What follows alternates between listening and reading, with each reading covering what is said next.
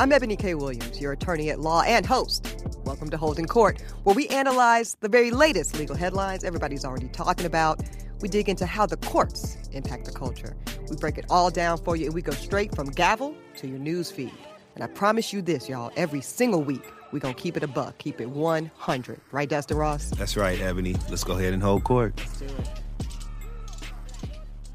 Happy birthday to you. Hey, Dustin Ross, baby. Happy birthday, my beautiful. I clearly saw you are living your best fucking life in the city of dreams over in Los Angeles. Tell me, all I can tell you is I saw some beautiful caramelized legs on the Instagram. So tell me how your weekend celebration went, honey. Let me tell you something. At the point that you saw, first of all, thank you so much for the birthday wishes, Ebony.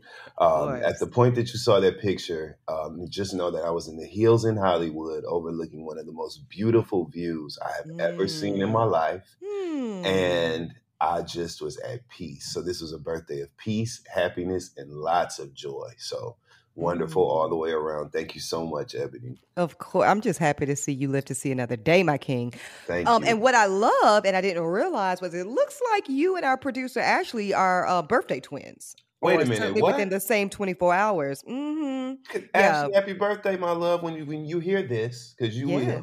Yes, exactly. Happy birthday, Ashley. Happy birthday to our sis, Miss Ashley Hobbs. Yes, no wonder this whole show is a aligned vibe. We got birthday twins and shit out here. Yeah, that's right. Newness is wonderful. Newness, I love it. Well, you know, it was so much going on, D. I know you were getting yourself together, living your best life, but it was so much news. I kept my ear to the street, though. It's a lot of shit going on right now. A lot of shit going on, and you know, I think we have to start with the docket, talking about the fact that, you know, deep into the trial, week 3 of Derek Chauvin, you know, alleged of murdering, killing for all the world to see, brother George Floyd. And literally, Dustin, it's like we can't even get through this trial for the murder of this black man without the killing of yet another brother at the hands of law enforcement in the same damn neighborhood, right down the street. Unbelievable. In Minneapolis, yes. This time a very young brother, 20 years old, Dustin. Dante Wright. Dante Wright, extremely close to where George Floyd was killed. This young brother, this was breaking news.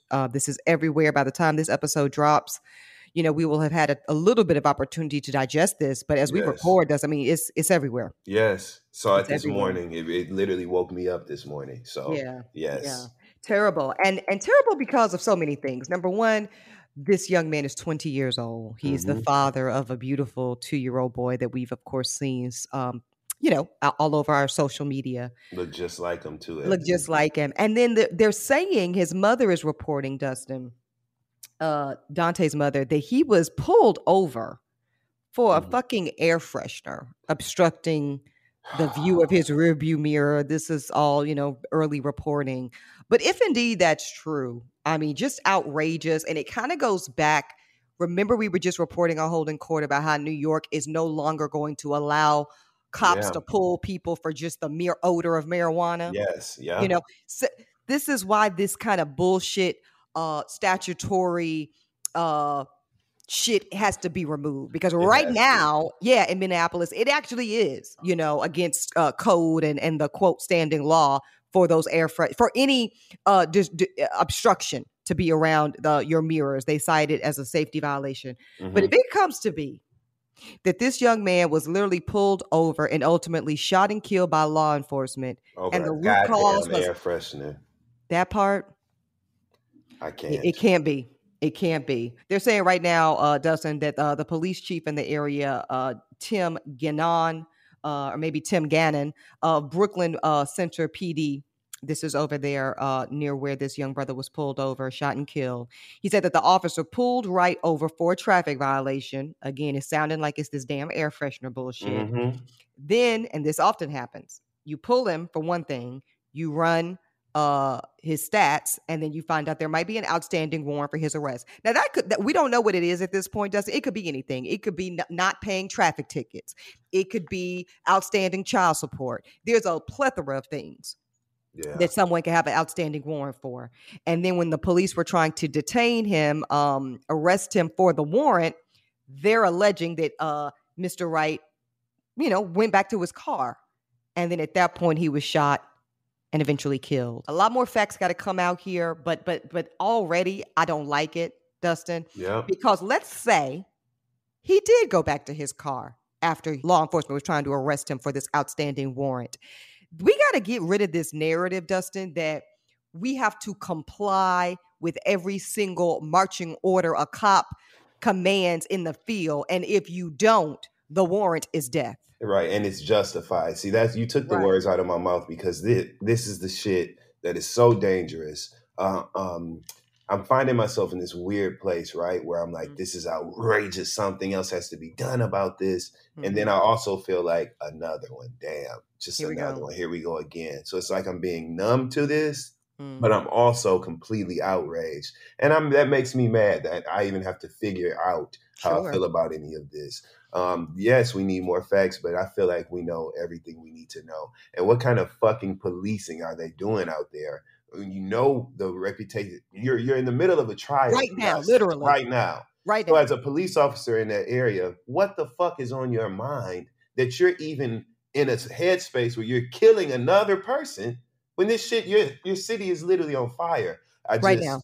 The levels of this is you know what it tells me, Dustin? It tells me that this is how deeply entrenched the lack of value of Black life really is. And people that still want to act like they're confused, or I don't know why Black Lives Matter is a thing.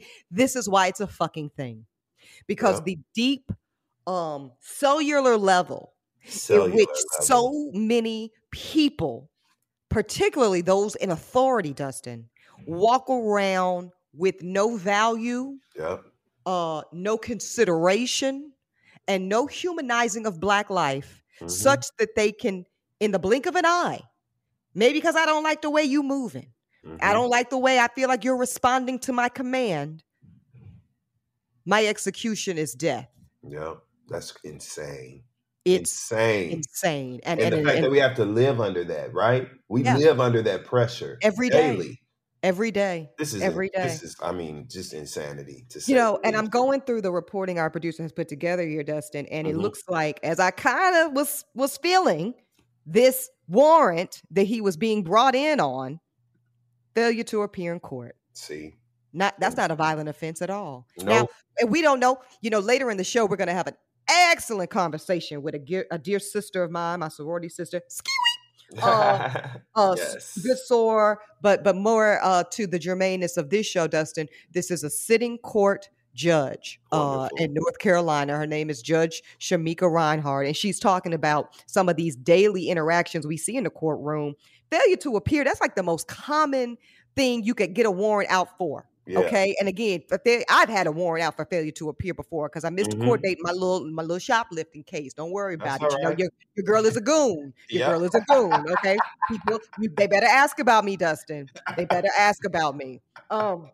But no, for real though. But failure to appear, that could be traffic violation. That could again be child support. That could be any number of things. That could simply be he was sick and could not make it to court that day. Literally that. We don't know the circumstances, but to try to bring a man into custody for a failure to appear warrant and he ends up dead behind it, unacceptable. Unacceptable. Un-American. Un-fucking American, right?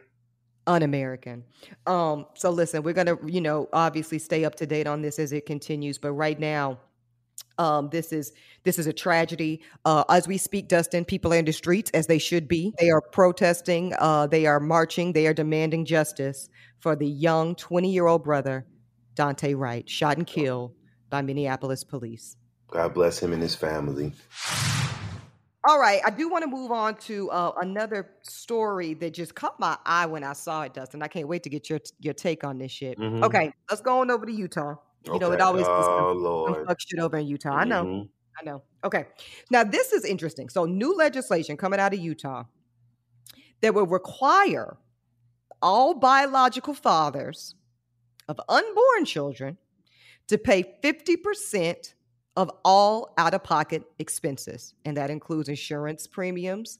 That includes hospital stays, the cost of any birth procedure, basically any and everything that is a cost associated with the pregnancy. Just a couple caveats before I get Dustin's take. Apparently, according to this bill, if a mom decides to receive an abortion, if it's an elected abortion, the father has no financial obligation at all, which of course makes sense.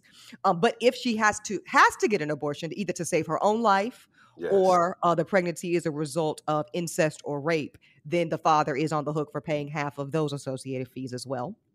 Of course, paternity must be determined. So, so listen, and I say this as a lawyer, I don't give a damn. It's always mama's baby, daddy's maybe, until we've got some security around that. These are the facts. These are the facts, okay? So that paternity, of course, would be determined before any financial obligation would be implemented. But based just on that stuff we know so far, and I guess the other piece I want to tell you, Dustin, is this all came about. It's weird, the motivation behind the bill, though. They say, Utah is a very conservative state. They hate abortion. They're, all about taking women's rights to have any say-so over her body away from her. And they're saying that this bill requiring biological fathers to foot 50% of the cost of having the baby, basically, would decrease the abortion rate, because it would be saying that it would be less expensive to just have the child. So by decreasing the financial burden of having the child, their logic goes that more people will elect to have the child. And that's cute and all, I guess, not really. But we both know that, right, the cost of having the baby ain't the damn problem. It's the estimated $250,000+ a year, to raise the child. Yes. And that's over the life of a child, not including college. And that's an old number. That's from 2015 reporting. That number has probably got to be $300,000 or $400,000 today. Absolutely. 100,000 rather. So with all of that, Dustin Ross, what do you think about requiring biological fathers to pay 50% of all cost of the baby?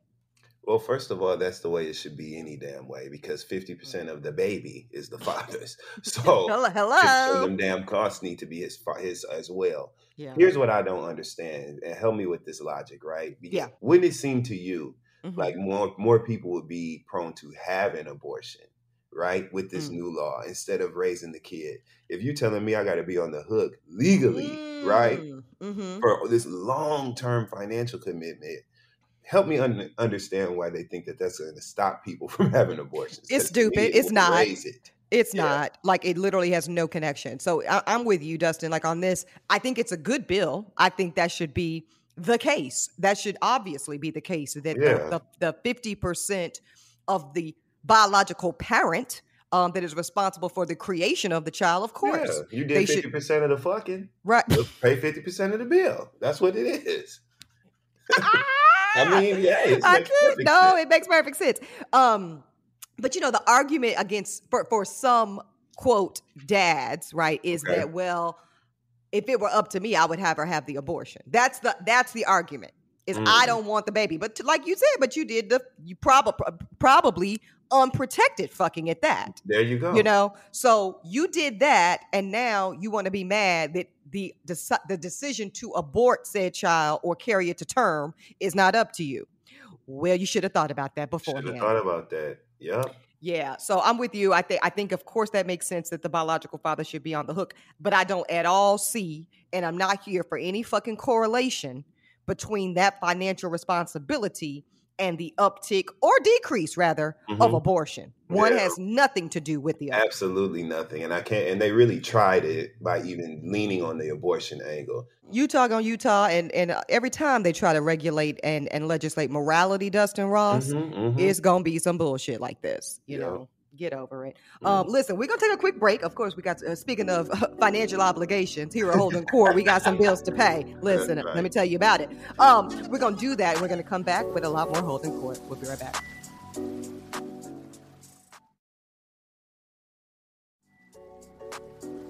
All right, y'all, welcome back to Holding Court.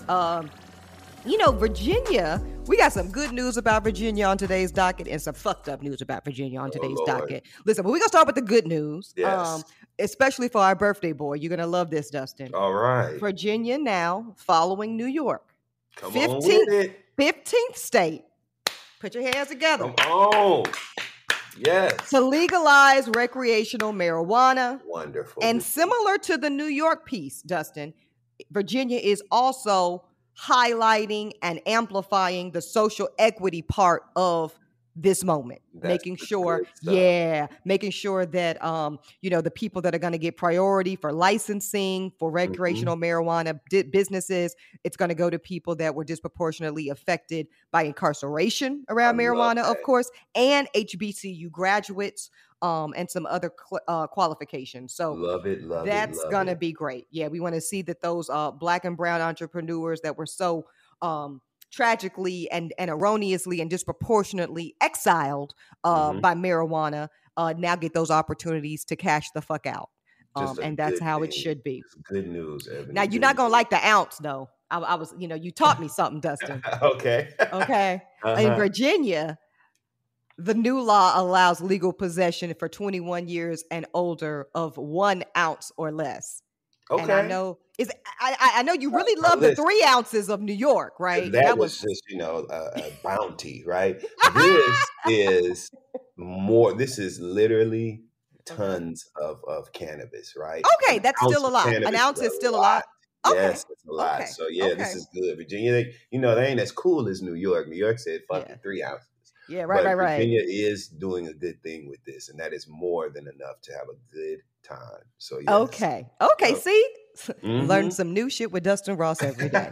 I'm here for it. Okay, so all of that's a good thing. They are really, I have to say, between getting rid of the death penalty, between a very kind of entry point version of reparations, around scholarship opportunities for the descendants of American slaves. And now the legalization of marijuana for recreational use by adults, 1 ounce or more, and specifically earmarking opportunities of entrepreneurship for HBCU graduates and Black and brown folks disproportionately affected by incarceration of marijuana. I love it. Love it. Now, let me tell you what the fuck I don't love. Okay. I don't love this at all. This was all over social media over the weekend, Dustin. You might have glossed over it while you were sipping on something delicious and chilly, celebrating your birthday, okay? This is an Army officer by the name of Caron Nazario, okay? This brother is an Afro-Latino, okay? He was actually pulled over by two local cops. Ebony. Didn't it piss you off? He's pulled over and we see it because this is all on the body cam. Okay. So we see Army officer, I believe he was a second lieutenant, I want to say, Nazario, pulled over, wearing, Dustin, his fucking Army uniform. Wearing the camo. Camo. He's in uniform. If we was all on a plane together, this man would get the first class seat. Okay. Yeah. That's what he's early boarding. Okay, on the flight. Yeah, okay? Exactly. Priority. First one on the damn plane. As well, he should be because I'm not doing it. I'm not going to the war. Thank you for your services. Very much. Yes. Very much so. So here's this man who has served this country honorably. Okay, and he's sitting in his own damn car in Windsor, Virginia. By the way, 2 white officers pull him over and start pepper spraying him, brutally kicking him, and all in his shit. And all this Army officer is asking Dustin Ross, why are you stopping me? Why? Just why? He wasn't being belligerent, Dustin. I mean, we can see it. It's on the body cam. Yeah. And he says, rightfully so, I'm at this point afraid to do anything. I'm afraid to unbuckle my seatbelt. I'm afraid. You're telling me to get out? Shit, I'm afraid to get out. I got my arms out the window because I don't want to get killed. And he said that I'm afraid to get out. And you know what one of these trifling ass officers said to him? Yeah, dude, you should be. Yeah. And you know what's fucked up? We can't even imagine that that's just some snarky bullshit because what did we open the show with? A young Black man, Daunte Wright. Another one. Was shot and killed in this exact kind of traffic stop scenario. Yep. So this officer, Army officer Nazario, was absolutely right to say that he was afraid to get out. And so at one point, he was handcuffed by police as the officer searched his car. Didn't tell him why. Never told him what he was stopped for. Never even was told what they were looking for. Mm-hmm. He was eventually, of course, released, charged with nothing because he had done nothing. Mm-hmm. What I am happy to report is that those officers are being fucking sued, rightfully so. Wonderful. Army officer Nazario has hired attorney Jonathan Arthur, who's representing him, and he said this. He said to unbuckle his seatbelt, to do anything, any misstep. He was afraid that they were going to kill him. And I got to tell you, Dustin, with the way the facts in America work, there's a strong supporting argument for the believability of that from his client. Absolutely. This is a direct blow. Where's all the people who, country first and, support our all troops? them patriots? All the fucking patriots, back the blue, all of that shit. This man was literally in his soldier's uniform. Literally in uniform, and they pepper sprayed him, kicked him, and talked shit. So miss me with that. This is a clear case of blatant racism. This is a hate crime. It is. That's what this is. This is a racially motivated attack by the goddamn police. There should be hell to pay because we saw this, okay? We saw this. Mind you, this video comes out during the trial for Derek Chauvin when we watched him murder George Floyd. So this guy lived to tell his story. And thank God for it, but so often they don't. Exactly. So what the fuck are y'all going to do? Firing these officers is not enough. Nope. They need to be charged, tried. Exactly. Like there needs to be convicted. Convicted. Accountability. And convicted. And they need to pay. Okay, so let's talk about accountability. So you hit the nail on the head, Dustin. We saw it. We see it. Yeah, if you haven't seen the video, go right now. Google the shit. It's terrifying. It makes your stomach hurt when you watch it because that really fucked my day up after I saw that. Yeah. It was horrifying to watch that, Ebony. It's terrible. This man got his hands up. You could tell he's afraid for his fucking life as well as he should be. And it's like, damn. We hear all the time, like you said, Patriot first, America first, country first, one country. We're all the same. The fuck you say? Yeah. I cannot tell. This man has done everything right. In uniform for serving the country. He's the definition of the respectability politics that tell us if you do the right thing, if you comply, if you serve your country and get the right job and vote for the right, then you should be safe in America. And Dustin, we know that's not the case. Oh, you can miss me with that. That's why nobody wants to hear that shit. This is a prime example of someone who was trying to comply, okay? Very much so. Who had everything that you motherfuckers say we got to have in order to stay safe. And they still were trying to kill him. Yes. So what now? Yeah, like you said, the officers have been fired, but we don't give a fuck about that. That's the least they can do. Now, this second lieutenant, I was correct with that, second lieutenant, Nazario, he has filed $1 million lawsuit. Happy for him. I know, right? It should have been 10 or 20. But so far, it's a $1 million lawsuit. He's seeking this, Dustin. He's seeking compensatory damages. Yes. He's claiming that these two shitty officers violated his First and Fourth Amendment rights. Okay, so now we know this is a federal lawsuit. See the dots connecting when we talk to Sister Shamika Reinhart later in the show. We're going to talk to her about the significance of making sure that our lens, the Black lens, is represented on those federal judiciaries. Why? Because when this brother who has served his country, when his case goes before a judge, how wonderful if his judge is someone they can share in his American experience. Absolutely. When he accuses these two disrespectful, trifling ass officers, could have been deadly officers. Monsters. When he accuses them, Dustin, of unlawfully searching and seizing his vehicle in person, of an illegal search, of violating his First Amendment right of free speech. Them patriots, quote unquote, they love to talk about free speech, don't they? Love that. Until it's us that want to say something. Yeah. Also, these officers had common law assault and battery and false imprisonment against his brother. This suit is actually filed in the U.S. District Court, and it's gonna take place, and it's all gonna go down there. And that is also why, connecting another dot, Dustin, qualified immunity. Hey. We just talked about it. New York City just ended qualified immunity for us at the local level. This is why we have to pass the George Floyd Justice and Policing Act as it currently is written, that has a federal qualified immunity ban in it. So that this lieutenant right here, as he seeks his $1 million damages, can actually get it. And that the damages come from the officers that did the wrong, not the city, not the taxpayers, but the fucking officers themselves. Yeah, as they should. Unbelievable. We are going to wrap this docket up with just a tiny bit of good news. Okay. You know, damn, it is your birthday shit. Thank you. I need some kind of bright light. Damn. And actually, right down the street from where you are in sunny California. All right. One of my favorite beaches when I lived in LA so long ago was always Manhattan Beach. Okay. You know, I don't like a lot of people, Dustin. And one thing I love about Manhattan Beach, it's not as crowded as, say, your Venice or your Santa Monica. Yeah, it's a lot more low key.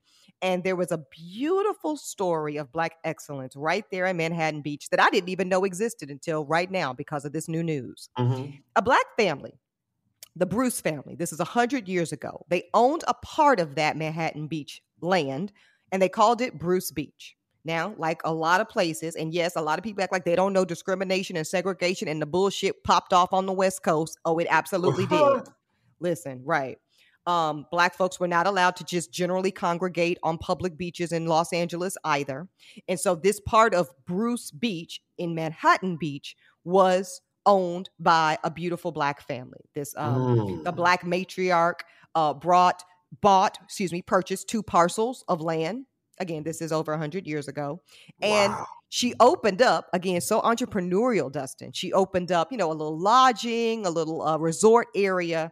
And then again, it was all called Bruce Beach. Black families that had the access would come and enjoy a nice, beautiful summer vacation with their people safely at Bruce Beach. Well, you know, the Klan didn't like it. Shocker. They would come, they would try to burn up things under the pier, you know, basically trying to terrorize these Black property owners and business owners out of their own community and off their own land. Yeah. Well, it didn't work. You know how our people do. We resilient. So they didn't go anywhere. And so then if good old KKK terrorism doesn't work, let's just now go about it the political terrorism way.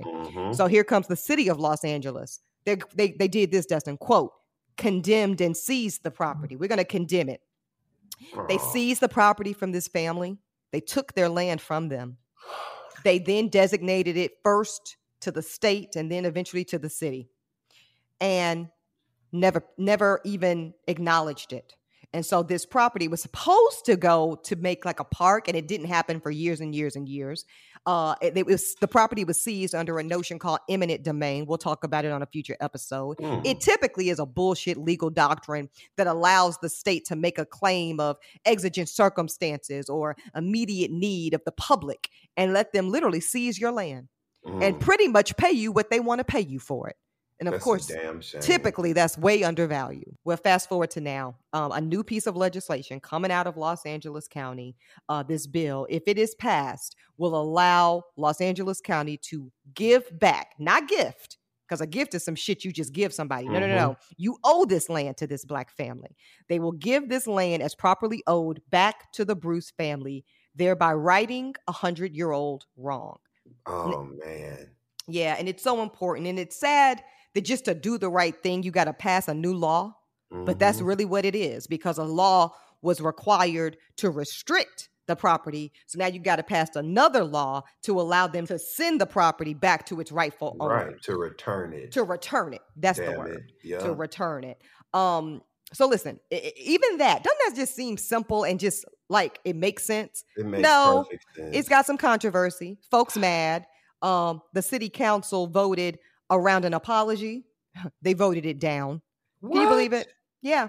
They said, we're not going to give an apology. Instead, we'll just issue a statement of acknowledgement and condemnation. You did some fuck shit and can't even, after 100 years, have the decency to apologize. Can you believe it? Issue the goddamn apology. What is it to you? That lets you know how big this ego and prideful, this sense of pridefulness that these people, these racist ass people have.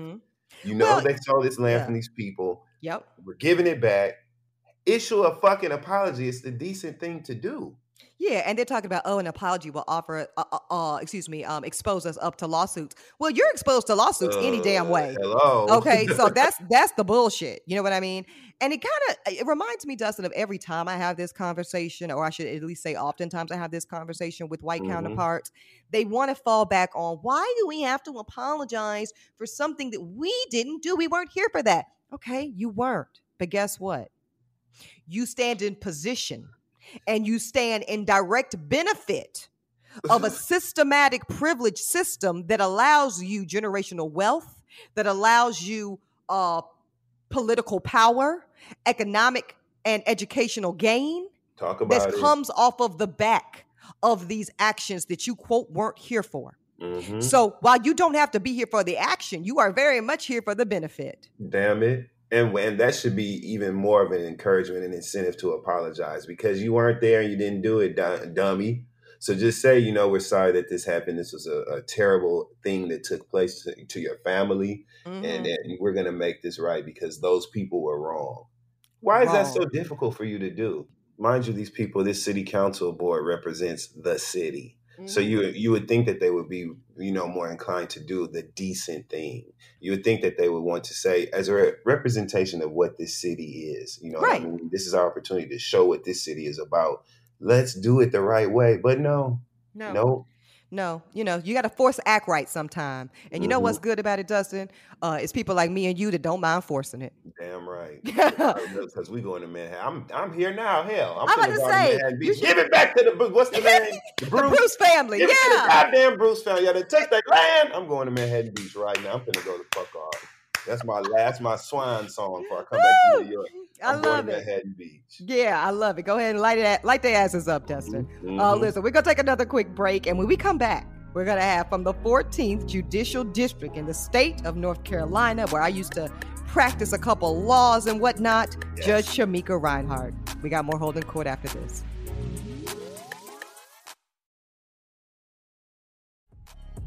All right, y'all, welcome back to Holding Court. Now, we've been teasing it all episode long. Dustin and I are honored to have the Honorable Judge Shamika Reinhart joining us today. Shamika is a proud sorority sister of mine of Alpha Kappa Alpha Sorority Incorporated, in case you've been under a rock and don't know what time it is, right?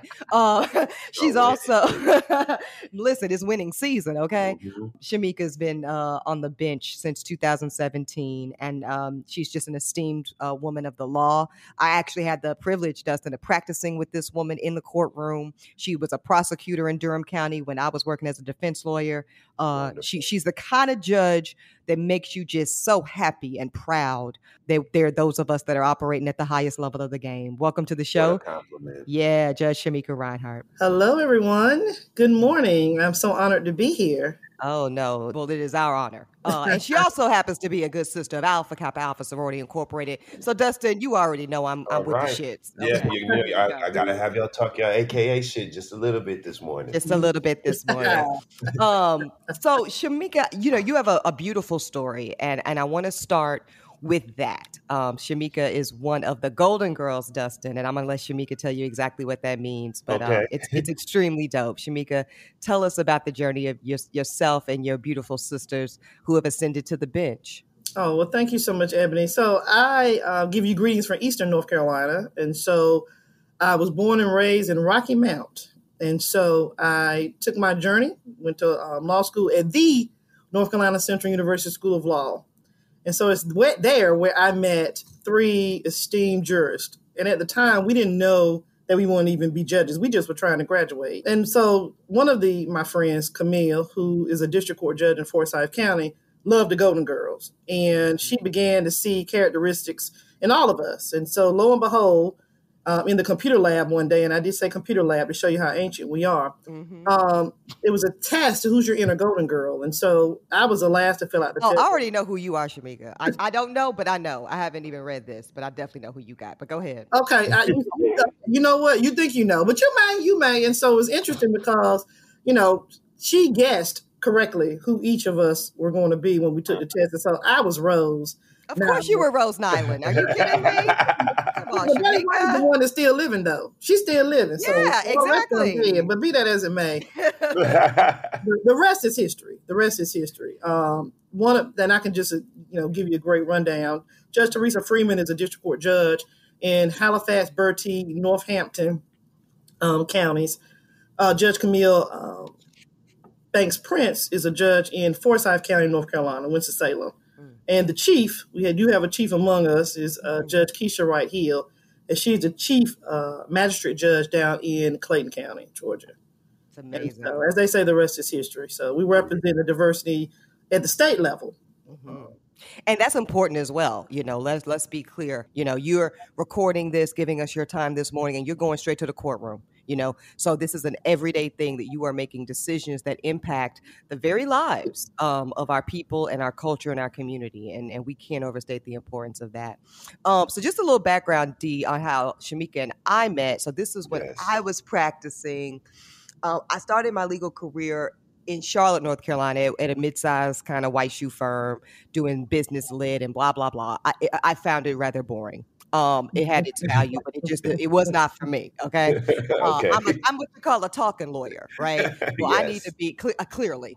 So I needed to, be able to be in a position to advocate for actual people on a daily basis. So I dropped that little 6-figure gig and I went across the street to the public defender's office. Okay. And at this time I'm in Charlotte, and I took the pay cut and I fell in love. I fell in love with standing beside actual human beings who were reliant upon my skill set as an advocate to zealously advocate for their position and make a difference in their life every single day. So I did that for a couple of years. Then, had a little relationship situation. Mind your business, Dustin. Don't ask me no questions. And it took me to Raleigh, Durham, North Carolina, which was Shamika and I both are proud graduates, undergrad of UNC Chapel Hill. So I was very familiar with the area. Yeah. So I go to Durham and I start knocking on doors, trying to get myself a job, and I cold call a distinguished, legendary practitioner of the law in the area by the name of Butch Williams. Okay. Now, for those unfamiliar with Brother Butch Williams, think the Johnny Cochran of Durham. Okay. Right, Shamika? Right. Like, he's a lawyer. Smooth Kappa. Smooth Oops, baby. And riding around G-Wagon before it was a G-Wagon. You know what I mean? Like, ain't nobody even seen no G-Wagons. We're like, what the hell is that? A spaceship, Brunch? But that's how Butch was in these streets. I swear to you. But he also taught me a lot about community lawyering, right? Butch is the kind of lawyer that you come to him with your case, but you also come to him with your life, right? And he really taught me the importance of, if you're going to be a real lawyer for the people, Ebony, he would say, yeah, you have to know the facts and you need to know the law, but you really need to know people's stories. So that you can put them in a position of empowerment beyond what happens in this criminal case. So it was a really important part of my legal journey. So fast forward, I'm working with Butch. Actually hires me. I got to get Butch on here to tell you that whole story, Shamika, because it was hilarious. He introduces me to the prosecutor, because that's a big part of the practice of law, right, Shamika, is the relationships that you have. Yeah, in the courtroom. Yes, it's an adversary system, and there's those of us that work as defense lawyers, and of course on the other side of the table are prosecutors, and we have adverse positions in the courtroom, but our relationships that we have with one another, the credibility that is bestowed upon each of us in our capacities is paramount. It's key. My client is only as valuable, and his position or her position is as valuable as my credibility through the eyes of the judges and the prosecutors that I work with. So one of the very first prosecutors that I was able to meet was Miss Shamika Reinhart, and it was not a ton, even in Durham. And Durham is a pretty heavy dose of chocolate city as it comes to cities in North Carolina. Okay. But still, not a whole lot of Black prosecutors, and you don't see a lot of Black prosecutors in this country. That's a whole nother conversation. But Sister Shamika was there with her crown. Sister had her braids on flex. That's true. Right. And again, see, Dustin, you got to go back. This was over 10 years ago. Yes. If we're literally 2021 still having legislation around something called a Crown Act, right, that talks about decriminalizing or not having discrimination around Black women's choice to wear their hair in a natural state. It was radical in many ways what Shamika was doing 10 plus years ago. I'm serious, sister. I got to give you your flowers on that, because there were all these notions of what was, quote, professional and what was appropriate for the courtroom. And Sister Shamika said, fuck all that. Y'all gonna get these locks, these braids. And she really carried herself with a sense of regalness even then. I love that. So that was the beginning of my relationship to her, and I always just really revered the way in which she carried herself and carried, just her positioning in the courtroom. And I remember when she was first appointed to the bench, and ran for office and was elected. Some Shamika's positions. This is important, D. Those are elected positions. Okay, people have to literally buy into this woman's credibility, craft, and vision for her jurisdiction, and cast a ballot. She's an elected official, and her fellow queens, her Golden Girls, they're all elected, and that's important. So, one of the things I do want you to speak to, Shamika, is how important it is. They say you're pretty much like the 5 people around you, and I really want young people, especially, to tune in to the intentionality that goes into making sure that the women that you chose to support yourself with in your ascension to the bench were like-minded. Like, how important was that in your journey? Well, let me say this, Ebony. It was everything. I think oftentimes when people look at the portrayal of African-American women on TV, I think that they have, oftentimes a negative vibe. And I look at those shows, trust me, I do. But it's important to have people that are going to swim the same way as you. And I say that because for me, I was a first-time judge. I was the last of the Golden Girls to ascend to the judiciary. And so I was new. I didn't honestly know what I was doing. And so it was important to rely on my sister judges to give me the pros and the cons about what it is that I was about to embark on. I always tell a lot of the youth that I speak with, I said, well, if you show me your friends, I can show you your future. Ooh. And, for them, I know that I would not be an elected official in Durham if it wasn't for them. And also, you need a set of people that you can be ugly. You can have an ugly cry. If you want to say a few bad words, if you want, because it's not going anywhere. Right. Everyone needs that. That's right. So you don't have to read out, because as elected officials, you have to have the public face, and then you have to have, now the public gets my public face, but they don't get my private face. And so you got to have those people that, can relate to you. And you also want people to have that understand that you don't have to go over, the things that, they don't understand as it relates to your journey. It makes it easier when they have taken the same road as you. Indeed. It's a beautiful thing. Yes, it's it is. A very beautiful thing and a powerful thing.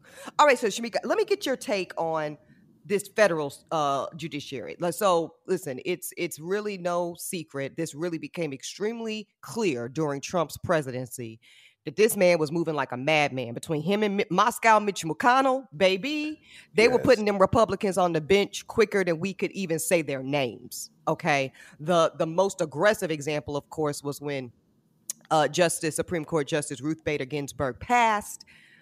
Shamika, I don't even think it was 3 weeks later. They were already in the aggressive confirmation process of a young judge, Amy Coney Barrett, who had hardly any actual practical legal experience. And now this woman is a whole Supreme Court justice.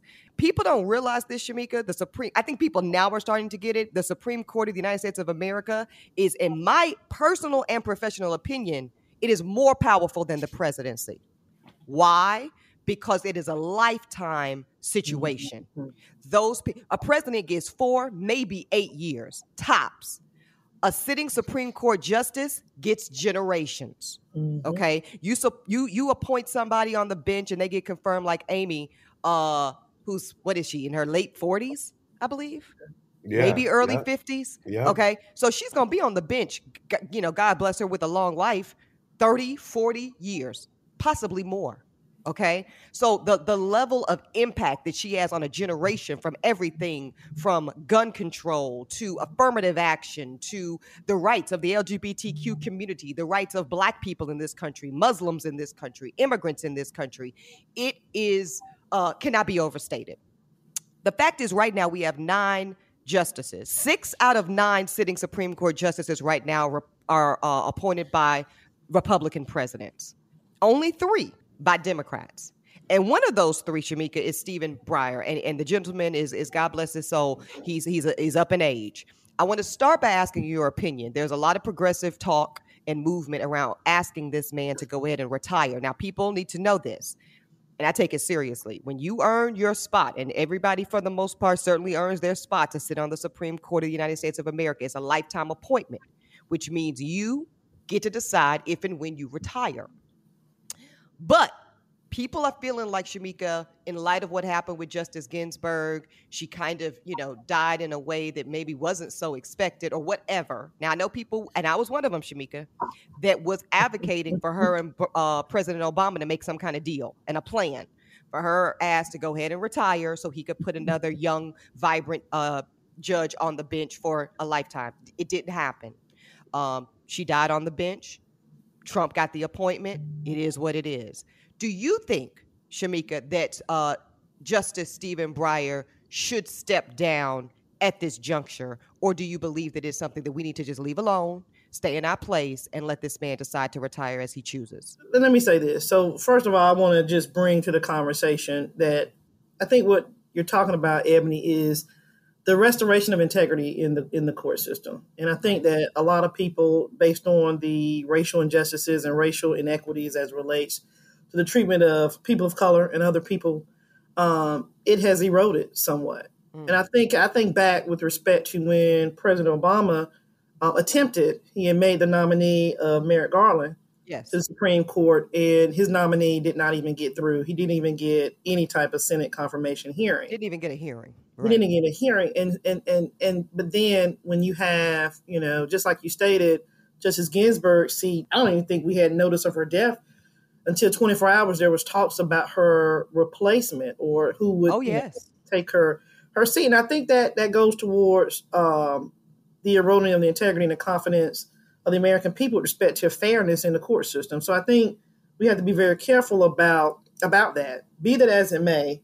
With respect to the question you asked, I mean, certainly it is an opportunity. I mean, you got strategy or you got letting things organically play. I think my understanding, he's 82. And I'm one of those people that, I worked hard to be a district court judge. I had mandatory retirement at 72.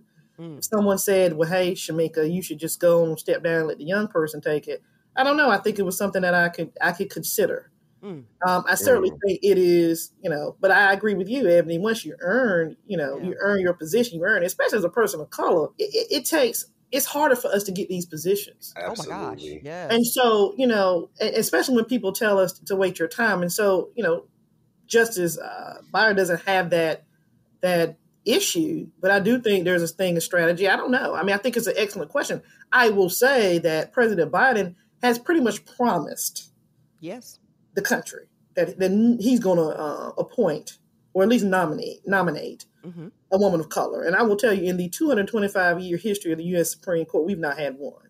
And it's beyond time. I mean, I think former President Clinton was going to nominate Barbara Jordan, but unfortunately, she passed away, and that was in the early 90s. I mean, think about it. How when you look at, as an African American woman in this country who serves on the bench, I know that there are so many talented sisters who could have already occupied that position. You could probably text them right now, Shamika. They just in your phone right now. And the thing is, but we don't have that chance. And so how do I tell a young Black girl that, you could be a Supreme Court justice? It's never happened. It's just like with respect when President Obama became president. I mean, now we can tell our young Black boys, you could be the president of the United States. Right. And there's an example. Yeah. And there's a representational example. Yeah. We don't have that. And it's kind of slight because it's like, it comes time where the Democratic Party relies on African American women in particular to carry the electorate. Mm-hmm. But when it comes to our issues and putting us in positions of power, then we're not good enough at that particular point. And so I do feel some type of way as it relates to that, because let's just be real. Diversity matters, and it didn't just matter, in the last year or so. Right. It has mattered since the beginning of the setup of this country.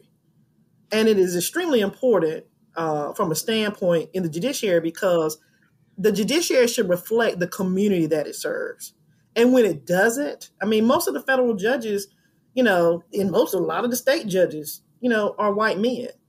And so you constantly have that particular lens making decisions of people who look totally different than them. And so you run the gamut of having implicit bias, you run the gamut of people not believing that they're going to get a fair shake in court because they have someone that does not, they do not have their common sense of experience, their commonality of experiences. I don't have that issue in Durham. 6 of our 7 resident district court judges are African-American. Amen. And so we're well represented. You can go in any courtroom pretty much and you're going to see one of us representing proudly. Yeah. All of us. Yeah, but like you said, Shamika, that's not something that, and it's a beautiful thing to witness, but it's unfortunately not something that's commonplace. No, it's not. Certainly not. Yeah, and it's a shame. Okay, so here's back to Biden. So he has, so far, a couple weeks ago, he put out a list of 11 names that he intends to nominate to federal judiciary, because that's, of course, the only thing the president touches. He doesn't touch state judgeships. So he's put out his 11. Of his 11, of the ones that are for federal appellate, which is the higher level, so just so folks know, at the federal judiciary, you're talking about 3 levels: district court, appellate court, also known as circuit courts, and your almighty United States Supreme Court. And like any other job in the country, for the most part, you ascend to that highest level through a pipeline. And that's what I want people to really start paying attention to. And that pipeline as to who ultimately ends up on that Supreme Court almost always comes from people who served at the appellate federal level. And the fact that we have hardly any right now out of 300, Shamika, federal appellate judges in the United States of America, Dustin, take a guess as to how many are Black women right now. 0. Well, a little bit better than that, brother. But not much. Dustin, I can't stand you. Let's get right to it. 0, none. You guessed 2, Judge. We have exactly 3. Oh, Now, okay. 3 out of 300, though? Nah, not okay. It's fucked up. Oh, okay. No, okay. No, definitely not okay. But what Biden's doing here, and this is a damn shame, y'all, in just 3 nominations, okay, that he's going to make, according to his Slater list, of Black women, all 3 of his federal appellate nominees are Black women. That's interesting. That's important, right? Yes. And if they all make confirmation, y'all, in one sweeping slate, he'll have doubled the number of Black women that sit at the appellate judiciary at the federal level. So we'll go from 3 to 6. Yeah, and listen, it's not a big number, but it's double. And I think that's what we got to focus on. It's an aggressive effort to bring about the restoration of integrity that Judge Reinhart is talking about, right?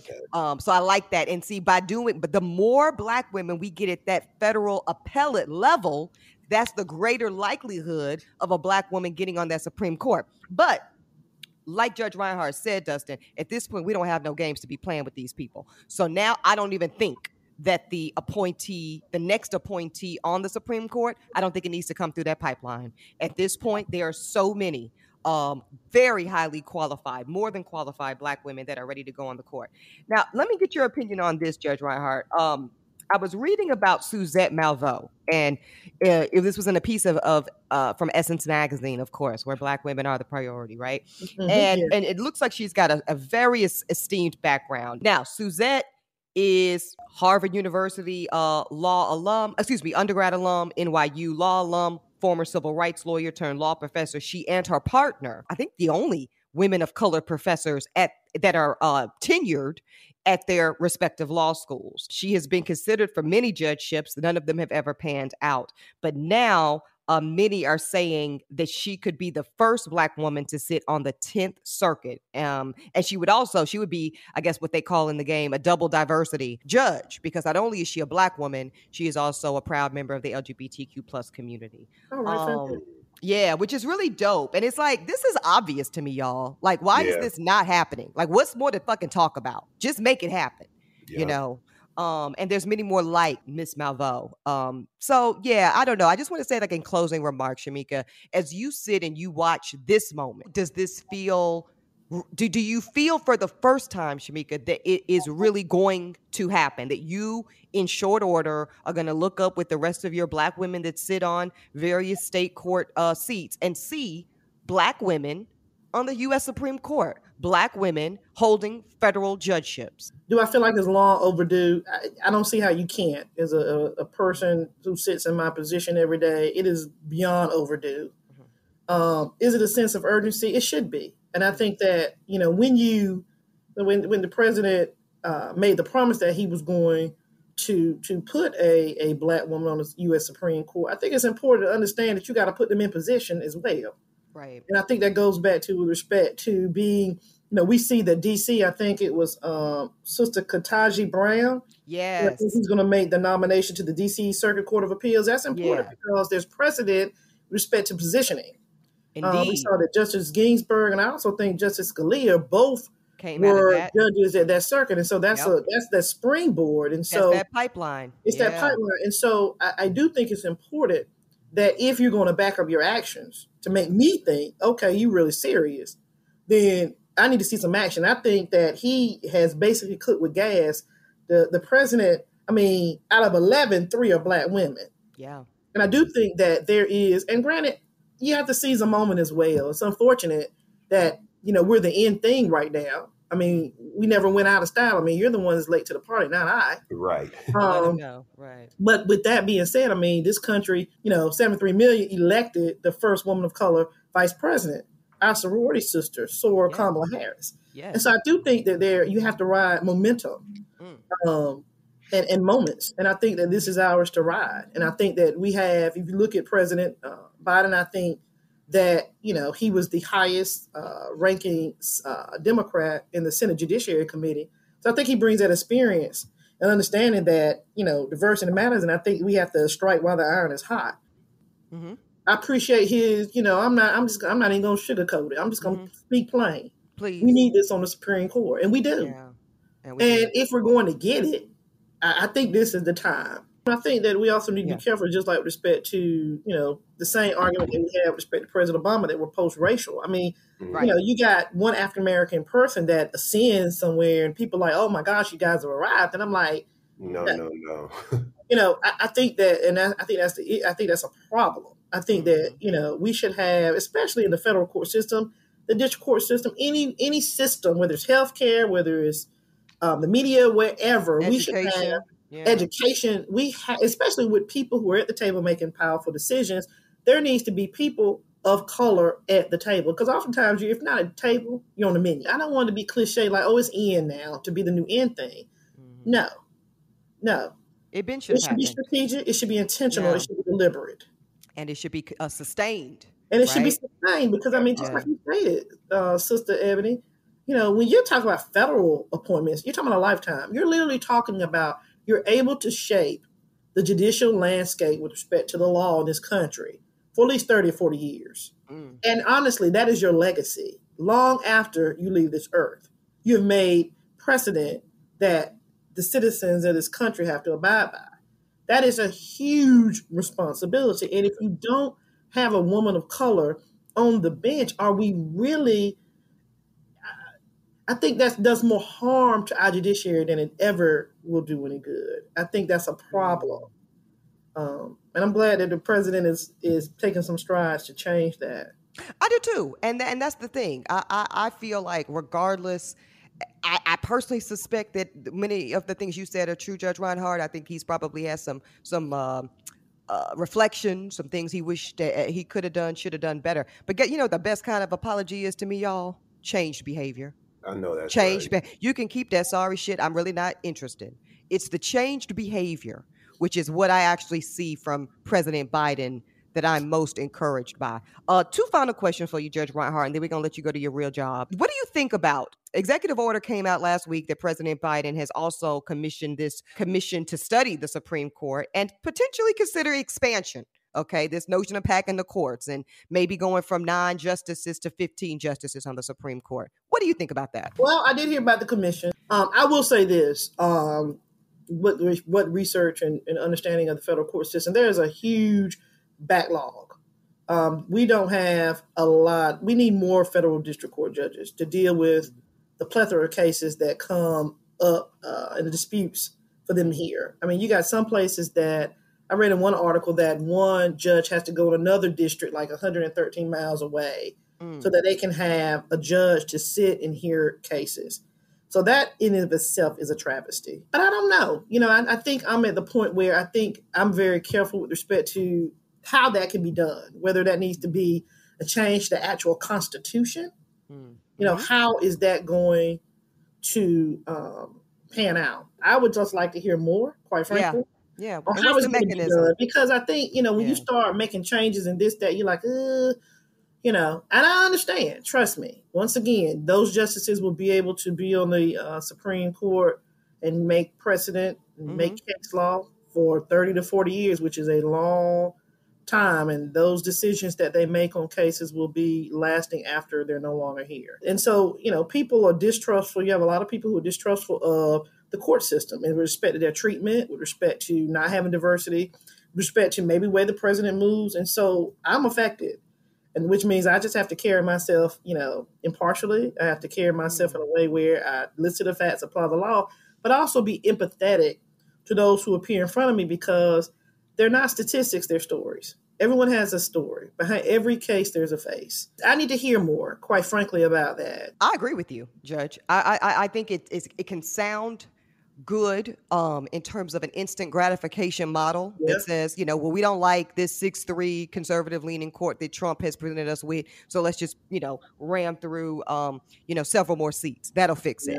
But as you pointed out, Judge, every election has a consequence. So what could feel good around that mechanism today might be devastating an election from now. Before we let you go, Judge Reinhardt, tell us a little bit about what your day is going to look like today. What are kind of like some of the cases? Like, you're going to walk in the court, they're going to say, all rise. And then what happens? Oh, it's fantastic. So this week I'm in child support court. And so, as you can imagine, it's heavily here in Durham, it's heavily African-American men, who the mothers, oftentimes it's women, who have gone down to the 4D office and said, I need financial support for my child. And so I come to court, I have an open mind. I think oftentimes a lot of, them may look at me and say, okay, you're going to be on her side. And I'm like, well, no, not necessarily. You have to be open-minded. And so I have a pretty heavy docket. We are behind, as you can imagine, because of COVID. And it's made it difficult. Coming out and doing things in court, have a mask on, have all this glass on. You just like, court is already stressful enough. I mean, when people come in front of us, they're having the worst day of their lives. And so I help people. That's what I'm supposed to do. I help people. And you may not like the decisions that I made, but if I let you get it out, let you tell me your story. Right. I check my ego. Okay. And I listen and I treat you and I talk to you as if you are a human, which you are, then you may be able to take my decision a lot better. We don't need to add to the people's not having confidence in the court system. We need to try to restore it. And then we do that one case at a time. I love what you said, Judge, which is every case has a face. And I think that if every judge approaches their work with your compassion and your objectivity, right? It'll be a different level of justice in America. Judge Shamika Reinhardt, sister, we thank you. Shout out to the constituents in Durham County. Y'all are blessed to have this sister presiding. And if you see Brother Butch, give him my love, Shamika. I certainly will. Thank you, my dear. We appreciate you. Yes. Dustin, before we say goodbye to our jurors today, I did want to just take a special moment here on Holden Court to honor, again, another beautiful woman with a profound and brilliant legacy in the law, and that is Miss Midwin Charles Esquire. Midwin is someone that I often crossed paths with in, this small space of legal warriors, particularly as Black women. I would see Midwin. Actually, when I first moved out to LA and was transitioning from being a practicing courtroom trial attorney to a broadcasting career, Midwin was one of the very few. It was only a handful of Black women at that time. I'm talking about 2009, 10, maybe 11 of Black women you really saw on air on national networks in a legal analyst capacity. At the time it was, Sunny Hostin and Faith Jenkins and, just a handful of them, and do it at such a level of excellence and exceptionalism. It was a beautiful thing to see. And in addition to her work on air, Midwin maintained her own firm in the city of New York. Not an easy thing to do as a Black woman. Midwin Charles and Associates, LLC. And then she also wrote and contributed for Essence Magazine. She was a proud graduate of Syracuse University as well as American University College of Law. And she even had a fellowship deed at Harvard University, where she worked under the tutelage of some of the most brilliant legal minds and Black legal minds that our country has ever seen. She was like, really, and I don't say this lightly, it's a lot of wonderful, brilliant legal minds out there and a lot of Black women lawyers out there. But Midwin really was a cut above. Man, I'm very, very serious. And, I don't really believe in living with a lot of regrets when we lose the giants among us. But I do have a regret on this, Dustin. I wish I would have picked up the phone. And I didn't have a close personal relationship with Midwin. Like I said, it was more of a revering of this woman's skill set as a peer and a colleague. For sure. And I would see her at Sirius XM radio, and we would both be doing hits or interviews. And, it's like, hey, sister, you're looking fantastic, and we should get up and we should do lunch and we should do this. And Dustin, we never did it. Yeah. And I hate that. And I do wish that I'd had the opportunity and I'd taken the opportunity. Let me wear this and own this, right? To take this woman out and let her know what her example meant for me personally when I was aspiring to, and let her know that even in the reality of where we are today in the business, she really remained top of the field. Wow. Really, truly. And again, I wish I could have conveyed that to her. Yeah. And something else I wish that could have been conveyed to her was an honoring and an acknowledgement and a true valuing of this woman's skill set, Dustin Ross, by the networks that used her talent. Okay, because I do find it interesting, and there's been a lot of tributes about Midwin, as well as should be. Yes. But some of the framing of some of these tributes, she was a frequent guest on CNN and a frequent guest on MSNBC, and she was. But why wasn't she a formalized, contractually paid contributor to these networks, Dustin? That part. Gave so much to them. So much. I mean, I'm talking about on a weekly basis. Yeah, this was not pop up a couple times a month. Pop up a couple times a year. I get that. We all got to pay our dues and do one-offs. Midwin had been paying dues for over 12, 15 years on national television. Man. Unacceptable. So what I do hope in this moment is that we all, and then this industry and the giants that sit atop the industry, the gatekeepers, D, you know who I'm talking about, these executives, these talent execs, these business affairs offices. If you love the talent so much and you revere what they give your network and your platform by way of credibility, by way of diversity, by way of amplification, strength, grace, and excellence, honor them while they're here as well, and respect them with the proper paid capacity. Seriously. It's important. Dustin, the industry did love on Midwin, as we should. Joanne Reed, Sunny Hostin, Don Lemon, Reverend Al Sharpton, Roland Martin. I mean, just, the list goes on. It was a beautiful piece written in the Griot by a friend of Holden Court Show and a personal friend of mine, Dr. Jason Johnson. Yes. And he said this. I'm just going to read this quote and I'm going to leave it here. Jason said this: I met Midwin Charles in 2015 at the place where almost every Black person in media met each other at some point or another. Roland Martin's former TV One show, News One Now. We didn't all been in that motherfucking green room. That's big facts, okay? Jason didn't say all that. That's me. Okay, here go Jason again. I had seen Midwin on television before. And in the wake of the Trayvon Martin killing and the Ferguson uprising, national networks had just started to discover what I affectionately referred to at the time as the Black Lady Lawyer Crew. There was Ebony K. Williams, Faith Jenkins, Tanya Miller, Yodit Twale, and Midwin. And this whole new crop of young, talented, brilliant Black women lawyers who were suddenly all over television screen, pushing into that space that had been exclusively for white guys in expensive suits until then. And I think Jason just nailed it. You know, that's what it was. It was an elite sorority of sorts, of brilliant sisters. And I couldn't close this show that's all about, you know, what we do every week, Dustin, which is spreading the knowledge and the power of better understanding law and justice so our people can get a glimpse as to how this shit is moving and operating behind the curtain that they work so hard to make sure we don't know. And I want to honor again somebody who did that work as well and did it brilliantly and profoundly. And that's Sister Midwin Charles Esquire. Midwin, we love you and we honor you. Yes. All right, that's going to do it for this episode. Wow, what a lot we had to go through today, man. I hope you are loving the last days of Los Angeles. I am. Yes. I actually love this docket in the episode that we had today. It was very well rounded. Thank you. Yes. I think so too. And you know what? Congratulations on a new year, Dustin Ross, baby. We're so happy that you see it. Love you, baby. Happy birthday to you. Listen, next week, you're going to really love it. It's going to be an episode all about 420, baby. We're going to do light it up. No, just kidding. Yes. We're going to do a whole deep dive about all things cannabis and the law. And, you know, that's a really important hot topic. But we got to stay on to it because this green rush, y'all, is happening with or without us. It's a lot of money to be made in the legalization of cannabis. And I want us to get every fucking cent. That's right. To help us deep dive around it is going to be one of my favorite cannabis experts, Sister Shanita Perry. So she's going to join us on that. I can't wait to get all your take as well, Dustin. Listen, jurors, thank y'all. Thank y'all so much. Make sure you hit Dustin's social pages and give him some happy birthday love. We love to see it. And he got some glistening legs, y'all. Y'all got to see them legs. It's just so beautiful. I'm serious. Shit. I got to get on my squats.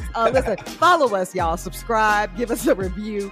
Tell your mama, tell your friends. Help get the word out about Holding Court. Holding Court comes to you, of course, from Uppity Productions in association with Dossie Media and presented by the Black Effect Network from iHeartRadio. Audio services always provided wonderfully by One of One Productions.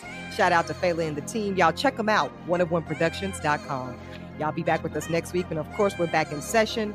And meanwhile, stay safe, mask up, vaccine, get your cards ready. I heard the saying is we walking out this summer 2021 waxed and vaxxed. That's what I heard the kids is doing.